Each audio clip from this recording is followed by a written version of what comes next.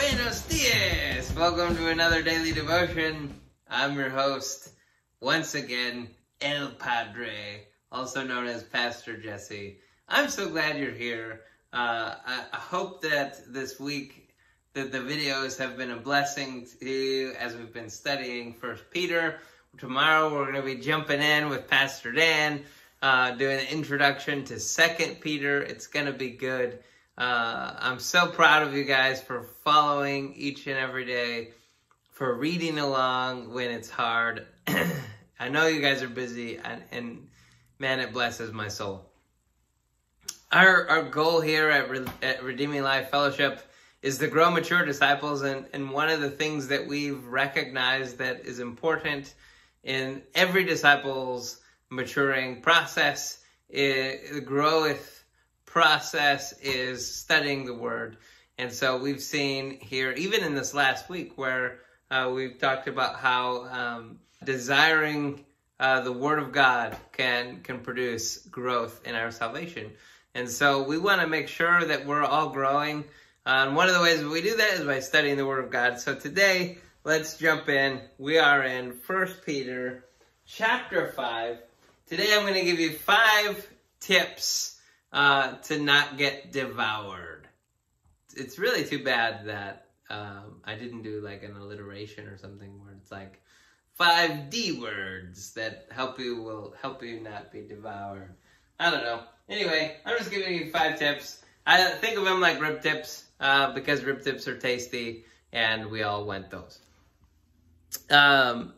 So here we go. We're going to jump right in. I'm going to start off with this verse, and it says this, verse 8. He says, "Be sober-minded, be alert. Your adversary, the devil, is prowling around like a roaring lion, looking for anyone he can devour." Now, I happened to find a love llama. It's a little love llama. He's got lots of love. He's a little love llama, and he is, he's just out there, loving on life, loving on people. This is stupid. And he's all by himself. I couldn't find a lion, so what I have instead is a shark. Which does very much the same thing as a lion does, but just in the water. And so pretend this is a lion shark maybe, and he sees the lovely llama, and the lovely llama he's not gonna make it.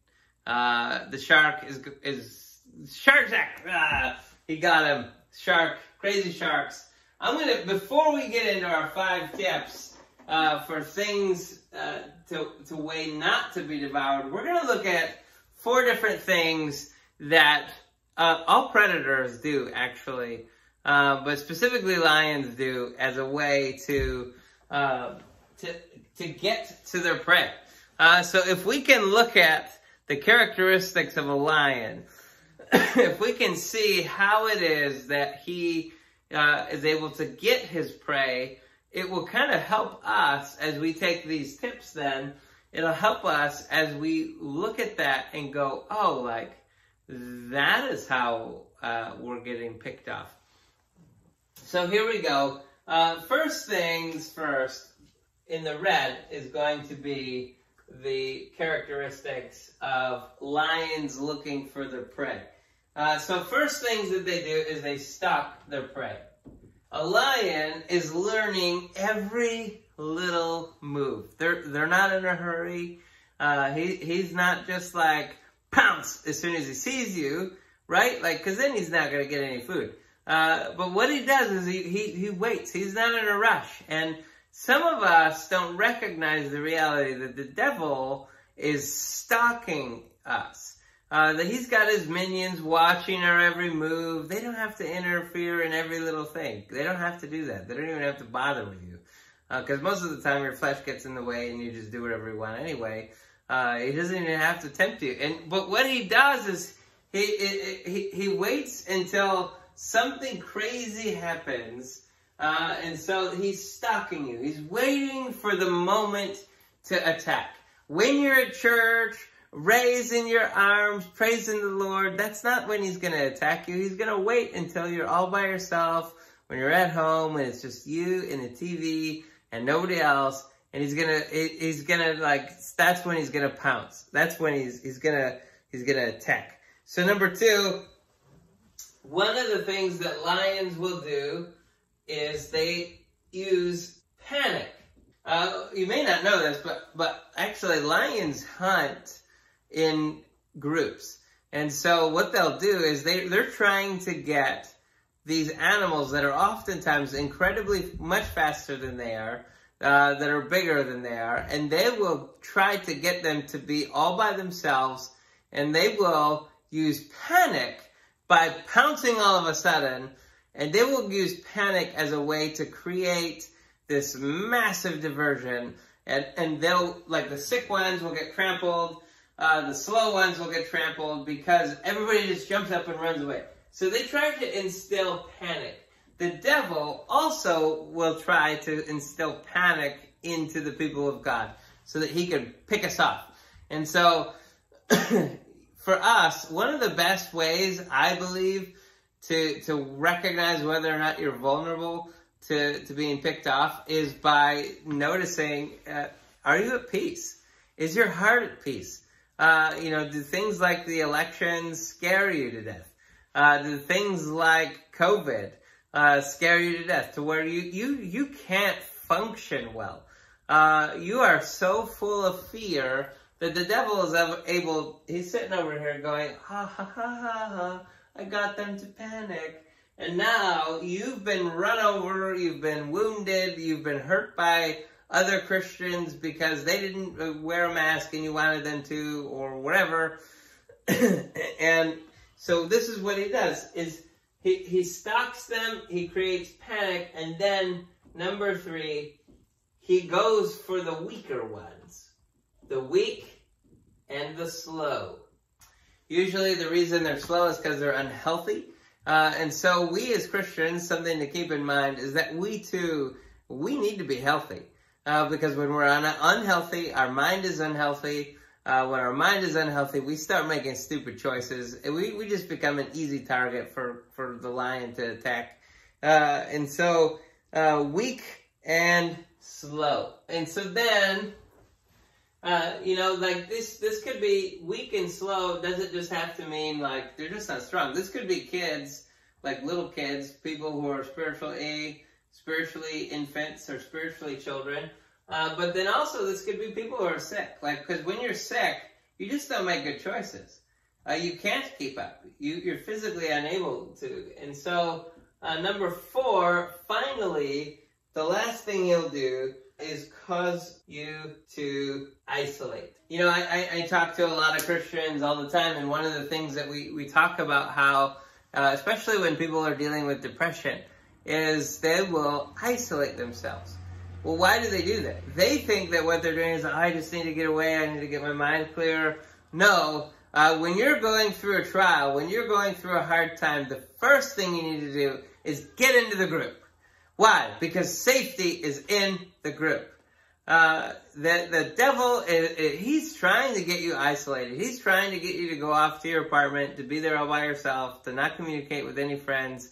Because he knows that once he can get you alone, he can take you out. He can devour you. In fact, most of the time, suicide attempts are not followed through with is because they got brought into the group, and the group loved on them, and they nurtured them, and they protected them. They saw that lion out there, and they were like, no, together we're gonna fight him off. He can't take us all. And so when we are alone, we are far more susceptible to the attack of the enemy, to the attack of the devil. Keeping in mind that the devil, he's sneaky. He's stalking you. He's trying to get you away from the group. He's trying to isolate you. He's trying to get you to a place to where you're weak. Oh, you haven't been feeding yourself spiritually. Oh, you haven't been doing the daily devotions. Oh, you haven't been going to church and hanging out with the people like you need to be. Why? Oh, it's okay. We'll just pretend like it's no big deal. You're just too busy. You're just like, you still love Jesus, but you're drifting. And so then he pounces on you and he can take you out. And so here we go. This is Peter's response. This is how you combat this. Instead of getting devoured, this is what we want you to do. His first piece of advice is this. It starts in verse 6. Number 1, humble yourself. He says this, humble yourself, therefore, under the mighty hand of God, so that he may exalt you at the proper time. When we are Christians who are humble, when we are people that are humble, it is so much harder for us to get picked off by the devil. Why? Because we don't take pride in ourselves. We're not taking pride in the things, in our material possessions. We recognize, look, I have a need for the people around us.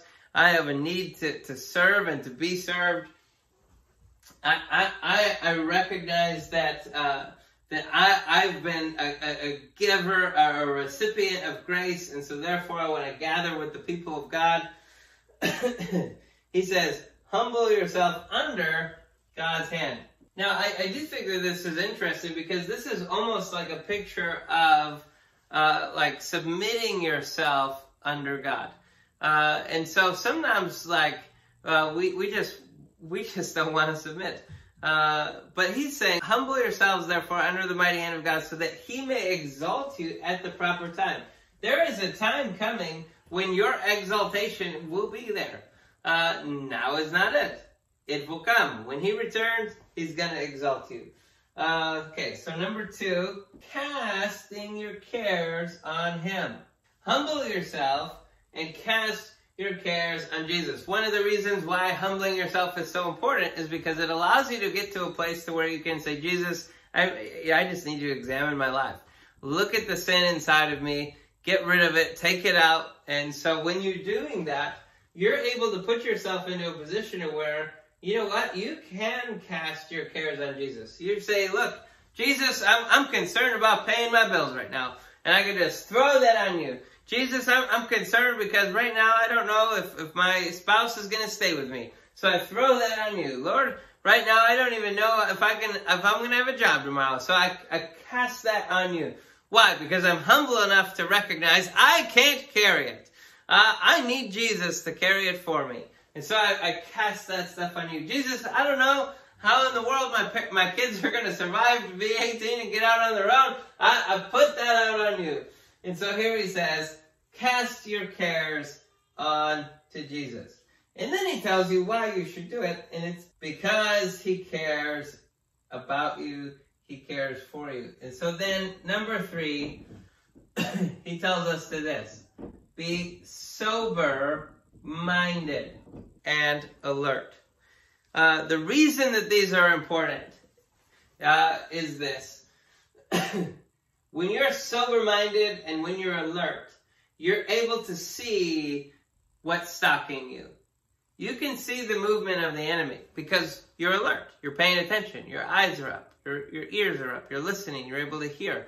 Here's the thing. This is one of the reasons why substance abuse, why I think doing any kind of anything that would inhibit, even if it's caffeine, any kind of drug, any kind of anything, alcohol or otherwise, that would prohibit you from being able to be sober-minded, in my opinion, is a bad thing. Why? Because of this right here.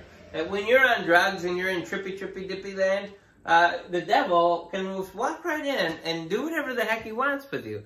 When you are putting yourself in a position to where you're not able to be fully alert, you're going to get picked off. Why? Because you're the sick, slow one. And so we need to recognize that there are clear instructions. One of the ways that you can strengthen yourself so that you're not the weak one is by casting your cares on Jesus. Because what you don't even realize is that when you do that, you're taking pressure off yourself so that you can be stronger.